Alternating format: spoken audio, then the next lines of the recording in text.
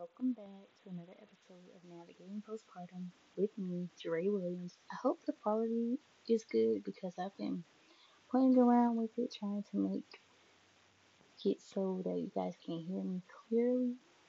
So you let me know what you think about this episode. I'm doing my best. I'm still learning along the way, as you guys know. But this week, I wanted to encourage you to do everything you love with passion, meaning have love for it and a strong liking or desire for devotion in whatever activity, object, concept, whatever you have passion about it. I recently studied 1 Corinthians 13:14 through 8, and it really taught me what it truly means to love. And let me tell you how it shifted my heart so much because the words get thrown around so much. But do we really know what it means when we tell someone we love them or say something that we love? I'm going to give you a description based on the Bible and what I wrote for it. Okay? So, 1 Corinthians 13:4 through 8 says, love is patient and kind. Love is not jealous or boastful or proud or rude. It does not demand its own way. It's not irritable, and it keeps no record of being wronged. It does not rejoice about injustice, but rejoices whenever the truth wins out. Love never gives up, never loses faith, is always hopeful, and endures through every circumstance. That's what the scripture says. And when I read this, the things I listed down for what it means is love is patient, kind, does not envy, not boastful, not arrogant, not selfish, not rude, not irritable, not keeping records of wrong, rejoices in truth, bears all things, believes all things, hopes all things, endures all things. And the three things that always remain is faith, hope, and love is the most important. But when I broke it down into my own words, I put love is patient, kind, humble, calm, gracious, honest, truthful. There is suffering. It's faithful, hopeful, and enduring. That's what I got from it. Why must you think? Why must we think what it means to love? Because when you say those words to your partner, your children, your friend, you are saying these things like, I am patient with you, I'm kind to you, I am humble, I am calm, I'm gracious, honest, truthful. I'm going to suffer through some of the things that we go through. I'm faithful, I'm forgiving, I'm hopeful, enduring. That's what it means. And it's so powerful because those things are not always easy to do.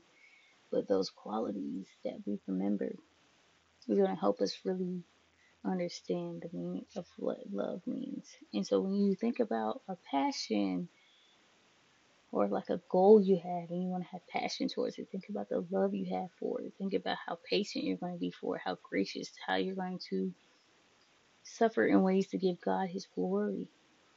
How you're going to be honest and truthful and faithful to the dreams, to your children, to your family, whatever it is that you're passionate about. I want you to think, how do you feel when you said those words? Think about it. I want you to think to yourself, I love you. And then tell yourself, I am patient. I am kind. I am humble. I am calm. I am gracious. I am honest. I am truthful. I'm going to suffer with you, be faithful to you, hopeful for you, and endure with you. That's what you're going to tell yourself. But how did you feel when you said those words? I know when I said it, I felt empowered because I mean those things and I will keep working towards all of them. I'm not perfect, but reminding myself of what it means to love, I'm going to have me keep working and keep leaning on God to shift me and renew my mind so that I can love myself that way. But you know what's more important? Loving others that way. You know? It's hard saying anything about people who give us a hard time constantly, but I'm learning you can love people from a distance as well. You might be thinking, Jure, what do you mean by that? If you constantly find yourself around people who disrespect you or make you lose peace, then it's time to forgive them. Pray for them, love them from a distance. Although scripture means suffering for a greater good for God's glory, but sometimes people are not meant to suffer with because of God's glory if that's not within your purpose. And that's why it's so important to have that time with God so that you know when you need to deal with things, to suffer with people. But do things for God's glory. If it doesn't relate to the purpose He has for you to fulfill, then don't deal with it. Do not choose to live in strife, especially not in your own home. Now, I'm not saying that it's always like that. And I want you to make your own decisions, but just think about how important it is to have passion in whatever you do. And if you are dealing with strife all the time, it's kind of going to deplete you from focusing on your passion. Choose to create a space, not necessarily meaning always cutting people off, but depending on the situation, it might be needed. Because I looked up the word the other day about what does it mean to actually be evil. Because I'm like, I think about, I don't know, I think about like Disney movies with characters with like witches and all the things that make them seem like they're bad people. But you could be nowadays hanging out with someone who has the traits of being evil. Even being evil is having bad qualities of natural kind, misery, distress, along with the word wicked as a mental disregard of justice, righteousness, truth, honor, virtue, evil in thought and life, sinfulness, criminality. Those things do not bear good fruit. I want you to think about the good fruit that God has for you.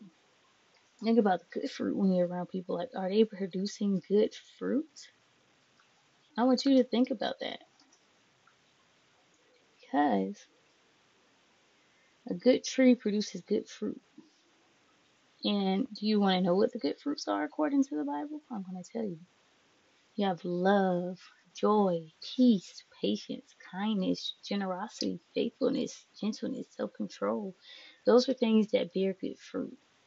You want to be around people that can bear good fruit as well. And sometimes we are. God puts us in a mission to help people transform to have good fruit. But at the end of the day, we must learn that God can do more than we can, but allow Him to use you when it's time. Because based on Luke 6:27 through 29, it says, "But I say unto you which hear, love your enemies, do good to them which hate you, bless them that curse you, and pray for them which despitefully use you, who despitefully uses you. And unto him that smitteth thee on that one cheek offer also the other, and him that taketh away and quote forbid not to take any quote away." So like I said, love your enemies, forgive them, pray for them, but you can keep your distance. And I know it's not always easy, but just remember Matthew 18:22 reminds us too that keep off the path of the wicked. Don't proceed on the way of evil ones. Avoid it. Don't travel it. Turn away from it and pass it by. I want you to think like, are you living in your full passion, or are you letting the people around you keep you from getting there?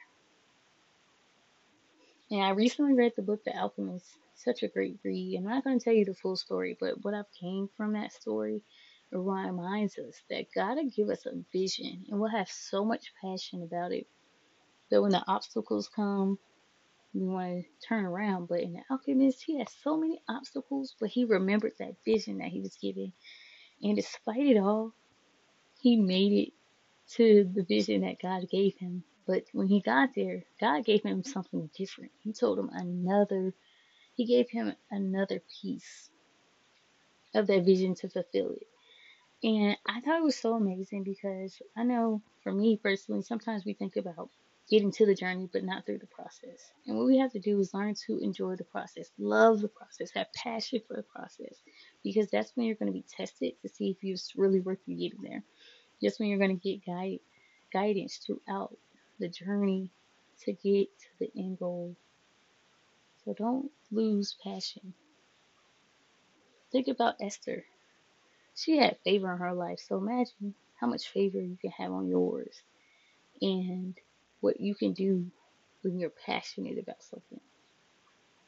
Stay passionate, stay hopeful, and do what you need to do and to make sure that you have your peace.